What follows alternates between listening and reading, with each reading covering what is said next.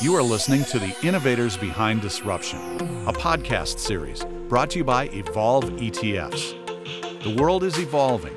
Your investments should too. Hi there, this is Raj Lal, and I'm joined by Sal Naran. Sal was the co-founder of Borrowell, which is a Canadian fintech and innovative marketplace lending platform, and currently he's also the co-founder of Savvy. Sal, thanks for joining us today. My pleasure. Thanks for having me. So perhaps you could start by giving a quick introduction to Borrowell. I think a lot of people have heard of the firm before, and then maybe talk a little bit more about what you're doing now at Savvy. Yeah, sure. Listen, as you mentioned, as co-founder of Borrowell and the CTO at the very early stages. And in 2014, Andrew Graham and myself, Andrew approached me and said, hey, how do we make lending, faster, fairer, and friendlier? And that was kind of the genesis of Borrowell. If you look at Borrowell today, it's really focused on empowering Canadians to make better decisions about their credit, of which one product is a personal loan. But if you are a member of Borrowell, you see that they're one of the few companies in Canada that will give you your credit score, and then their mandate really is to help Canadians make better decisions around their credit, educate them, and make them better financial savvy people. By contrast, Savvy is a, and I would almost classify Borrowell as a FinServe company that uses technology to provide their members with better experiences, better product matching. By contrast, Savvy is a technology company. We're enterprise SaaS, B2B, and what we do is we provide lending infrastructure. So what that means is underwriting, origination, and servicing technology to banks and lenders to help give their employees better tools at their disposal. And our thesis is if the employees of lenders have better tools, have better experiences, have tools that make them shine, the customer experience around lending changes and becomes better. And that's really where the future of lending is going. So those are kind of the differences. Two totally different business models and two totally different customers. Great. So a couple of themes I think we're going to have in this podcast are going to be artificial intelligence and obviously they coexist with data. And I want to do a bit of a deeper dive into both those areas. So let's start with AI. How does AI work within, and maybe you can give us some examples of how does AI work within the financial services industry right now? Yeah, good question. And I think AI is such a hot topic right now. And if you actually peel the onion of financial services, not much has changed in the last 50 years. Ever since a brick and mortar branch existed to where we are today, we've digitized certain aspects of a financial, a bank's experiences. There's companies like Borrowell that are digitizing lending. There's companies like Wealthsimple that are digitizing investments. But not much has changed in the core product offering. And I think, my belief is that we're just at the tip of the iceberg on how AI actually will enable or provide next generation of products from financial service companies.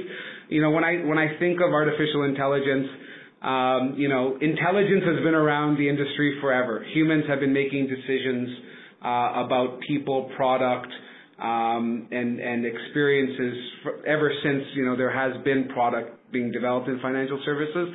And I think that when we talk about AI, what we're trying to do is how do we use data that we're capturing now, which is very different than data that was captured 40 years ago on carbon copy paper, because A, it's digitized at the source, and B, it's hopefully a little bit cleaner. But how do we use that data to provide intelligent products, experiences to customers? So what I mean by that is that, how do we provide just-in-time experiences? How do we give the person the thing that they need to reduce stresses in their life? So, whether that be a loan or a mortgage, or they're sitting on a bunch of cash, and how do we provide better returns for them?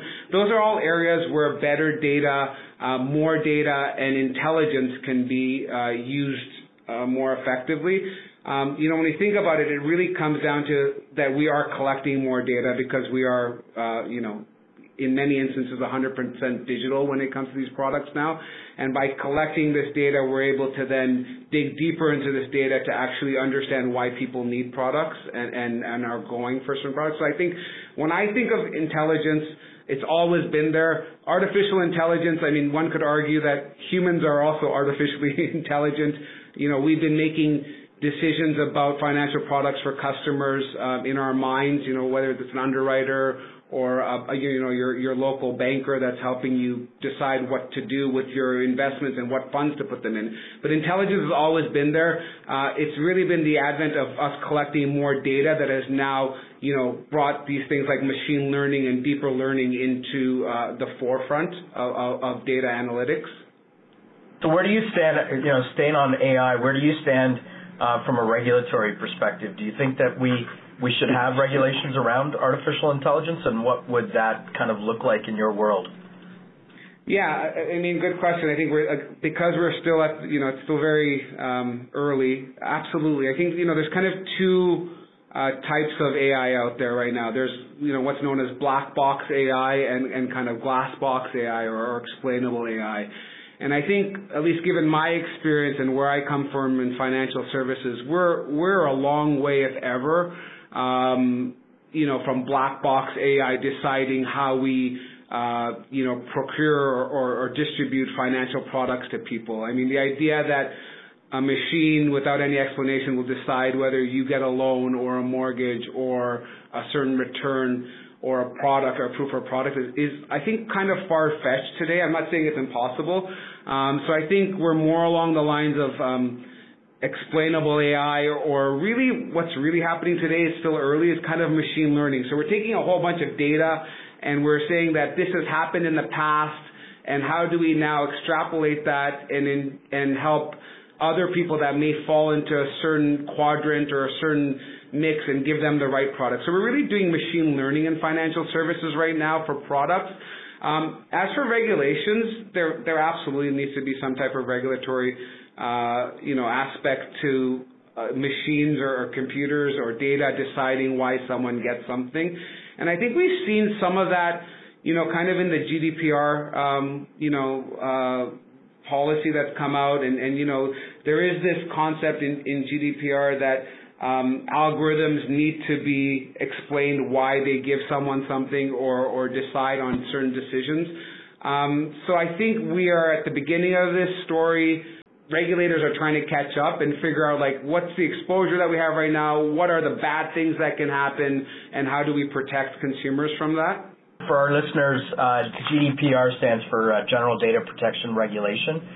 So Sal, I know that that's obviously been instituted in the European Union. Are you expecting similar rules to GDPR really being rolled out here? And if so, what kind of rules are being rolled out right now? Yeah, so I mean, in Canada, for listeners, Canada, we have like PIPEDA that is like the general privacy rule across data in Canada, and I think in the U.S. has similar privacy rules, and I think Mexico actually just very recently came out with some federal data protection law that is very much in line with GDPR. But, you know, in Canada right now, we do have similar laws to GDPR. I think what's different in Canada is that there's just a little bit of openness to interpretation of how to enforce those laws and how those laws are enforced. You know, very recently, I think it was November that it actually got implemented. PIPEDA was updated, and now, you know, there is this concept that if there's data breaches, companies are responsible to inform their members or their users of those data breaches and the extent of those data breaches. So I think we see the Canadian government, or at least I see the Canadian government, definitely moving on something very much in line with GDPR. I think it's already actually there. It's just interpreted more openly, and I think they're tightening that interpretation. And I think it will continue to see, you know, quarter or year after year strengthening of consumer privacy data protection laws.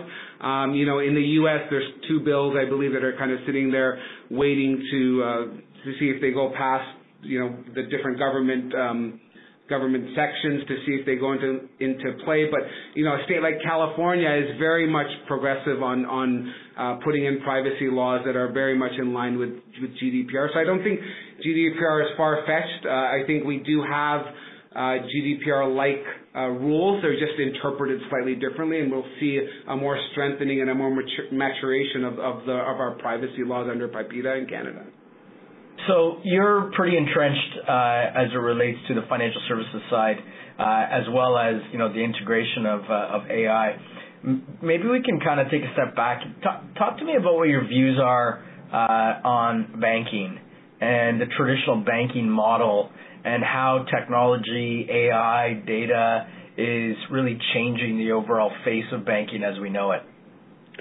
Yeah, I think, listen, there's kind of three core industries, at least in Canada.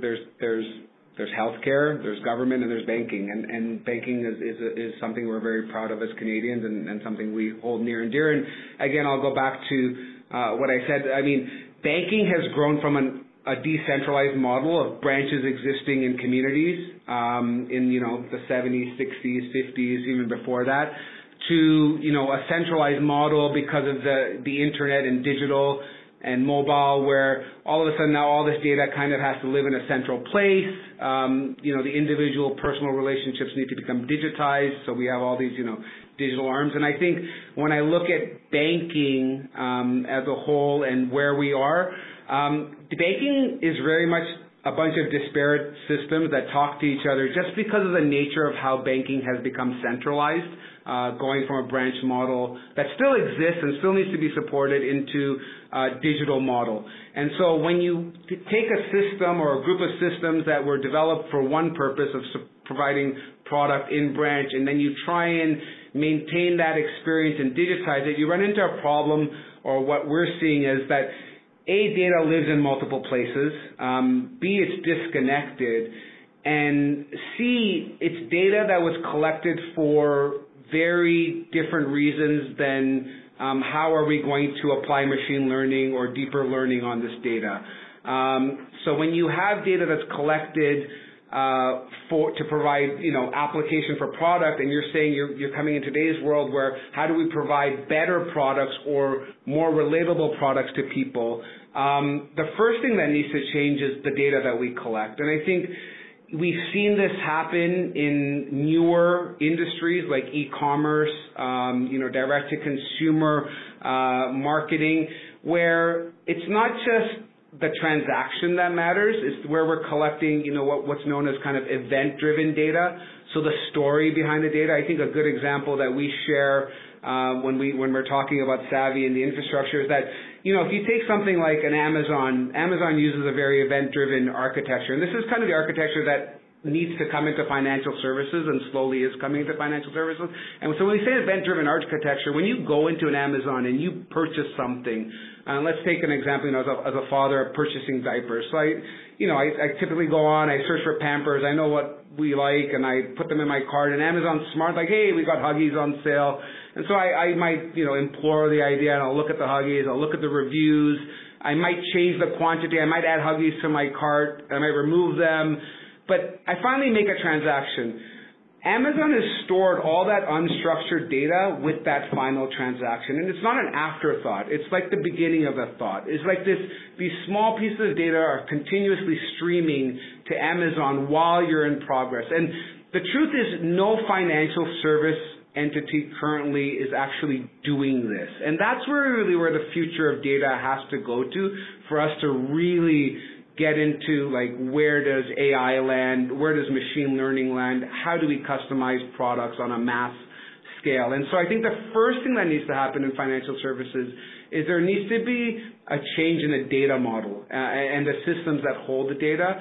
And that's a big, big ask, because, a lot of these are still mainframe systems that have been, layered on with digital experiences or digital pieces.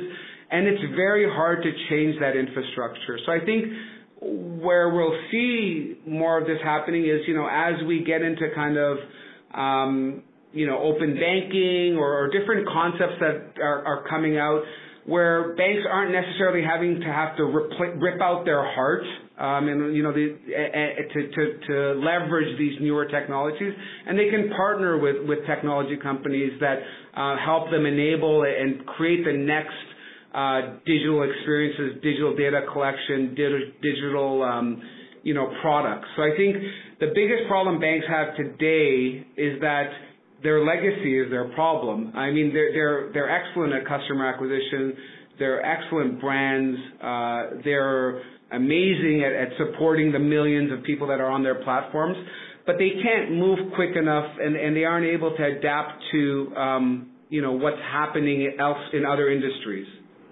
So talking about bricks and mortar, got a multiple choice question for you. 5 years from now, are there more bank branches, less bank branches, or the same numbers we have today? My intuition says there's less bank branches, not significantly less, because listen, there's still people that need to be served. We're not changing that quickly. So in my mind, financial services doesn't change in a year. It doesn't change it's not a revolution, it's an evolution over the next 20 years. So, I mean, when I look forward 20 years, or let's say, 5 years at a time, I think there are less bank branches. I think, communities will still need bank branches. The concept of what a bank branch will change dramatically. And I think we saw that, with the INGs of the world very early on. And what does a bank branch mean? We're still at a point where humans, at least my generation of humans, need physical touch with people to make decisions. I still visit my advisor quarterly to talk to him about investments, and I'm a technology freak. But I think, I grew up in a time where I opened a branch when I was 6 years old. I had a bank book. I walked into RBC. They gave me a friggin' stuffed lion. And I'm still an RBC customer at the same branch, right? Like I went and I'd update that bank book every time I deposit $5 from allowance. Yeah. And so you have a relationship, and there's still, listen, I'm not old. I'm in, my early 40s. I'm still going to be around for another, hopefully 30, 40 years. And I'll still want that physical presence of a bank branch. If I fast forward and I look at my children, their relationship with a bank is really just a payment processor. It's somewhere they put their money so that they can tap their phone when they buy something, right? It's a very different concept. They've never gone into a branch. If they can do something on their phone or on their computer, they'll gravitate towards that. So I think as we see these generational changes happening, the role of the branch will change into more of a social place, a place where still, I'm sure, when my daughter wants to buy her first home, besides talking to me, it's still a very large purchase. You might want a physical place and to go and discuss something, but it won't be a traditional, teller branch where you're withdrawing money. I mean, the whole concept of payments is going to change on its head in the next 10 years, right? So I think we'll still have branches. There'll be fewer branches. I think communities will still have a place where there's a presence of an RBC, a TD, a CIBC, a BMO. And a national bank for the big six, just to not. But I think our relationship with banking will change dramatically. No, you brought up that point about how you still like the bricks and mortar, but it's also like about the cash aspect of it. A few friends of mine, as I was bringing up my daughters, said to me that when you go out with your kids, pay for things with cash, because they can't comprehend the value of money when you're paying for everything with cards, and in today's world, obviously, tap as well as your phone. So I think we need to do probably a better job of making sure kids understand the value of money, because right now it's just this electronic processing vehicle, and they don't fully understand what goes into earning it and spending it. Yeah, no, and it's a totally different world. I mean, that's very interesting. I don't use cash at all. No, neither do I. People told me I should do it, and I did it for I think maybe a couple weeks, and then I got tired of having to go to the bank machine and take cash out, so I just went back to my cards. And so I think there's just such a different diversity of based on generation. I still look at my father, and he carries cash, right? And so I think we're not at the point where there's no more branches. I think I won't be here in 100 years, but it wouldn't be surprising if there weren't bank branches or bank branches totally turned on their head to be like Amazon shopping places. I don't know where we'll be, but. So you brought up Sal, you brought up Amazon a couple of times. I'm curious from your perspective. do you think that in the next, 3-5 years, that we will see the likes of Google, maybe Amazon, maybe some of the other big tech firms actually enter into the financial services industry? Yes and no. So I think we've seen some of it, and and there's been some retreatment. So I think just from the industry I'm in, I know Google launched a mortgage comparison product maybe a couple of years ago, and they got out of it after some time. And I think we still have a separation right now mentally in our minds between financial services and life, and that might just be a cognitive issue we have as humans, that our financial health and our financial data is very personal to us, and we still aren't as open book as it is with other things. I remember us doing kind of a little survey or a little introspect at Borrowwell very early on, and we compared someone's debt to someone's dieting and complication, weight, not complications but struggles with weight, and how the level of personal feelings we have towards that. So I think, yes, they will enter the market. It'll have to be on products that we are less sensitive about. It won't be, I think, lending, but maybe it's point of sale debt availability. I think that's a place where I could see them entering the market. I know Amazon's tried to come out with a credit card. I don't know what the take up of has been at that. And I also, something that I find really interesting, at some point is there some type of revolt that happens that we finally look and say, I'm of the mindset as a technology person, I'm not doing anything I believe very special compared to anybody else, so I don't really care. I buy things online. I'm not doing anything illegal. I feel like I'm floating with everybody else. So you want my data, you want to use my data. If it gives me convenience, I don't mind. But I look at someone like my wife, who's just I'm not going to do this stuff. And so I think again, we're going to have early adopters, and I do believe Amazon and Google will come into some type of financial product.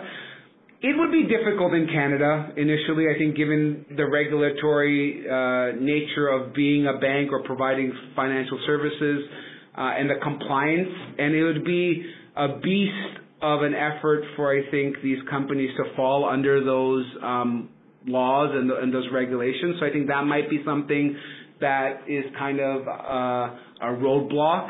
And to be honest, I think there's probably lower hanging fruit for revenue for the Amazons and the Googles of the world than to get into financial services. But there's no doubt in my mind I see them entering into financial services at some point. I think they've tried a few times through various aspects. I think, something that's close and closer to us is kind of Rogers, right? And Rogers coming out with their bank license, and now they have a credit card for payment processing. Sal, have you ever heard of the Golden Rule? No, I probably have, but the Golden Rule it's pretty simple. He who has the gold or she who has the gold makes the rules. And if you prescribe to the fact that data is the new gold, which we often hear out there all the time, how valuable data has become now, then how many companies have more data than companies like Google and Apple and so on and so forth? So, it'll be interesting to see. And the only other comment that I would make, I don't know what they're going to do in financial services, but the only other comment that I would make is, when you look at the banking sector, unfortunately, the average person out there trusts companies like Apple and like Google, maybe not Facebook, but Apple and Google and Amazon, more than they trust banks. So if some of those big tech firms actually did get involved in financial services, I actually think that they'd be quite successful. Yeah, I agree with you. I think it's not a matter of if, it's when they do and what the product is. And once you start with one product, it becomes very easy to kind of add on, right? And very similar to models that banks use today, cross-sell other things, right? Once you're in the ecosystem, it's hard to get out. And I think that's also the barrier that exists right now. We are all in ecosystems of our own banks, and to get us out is a little bit of work, especially for Canadians.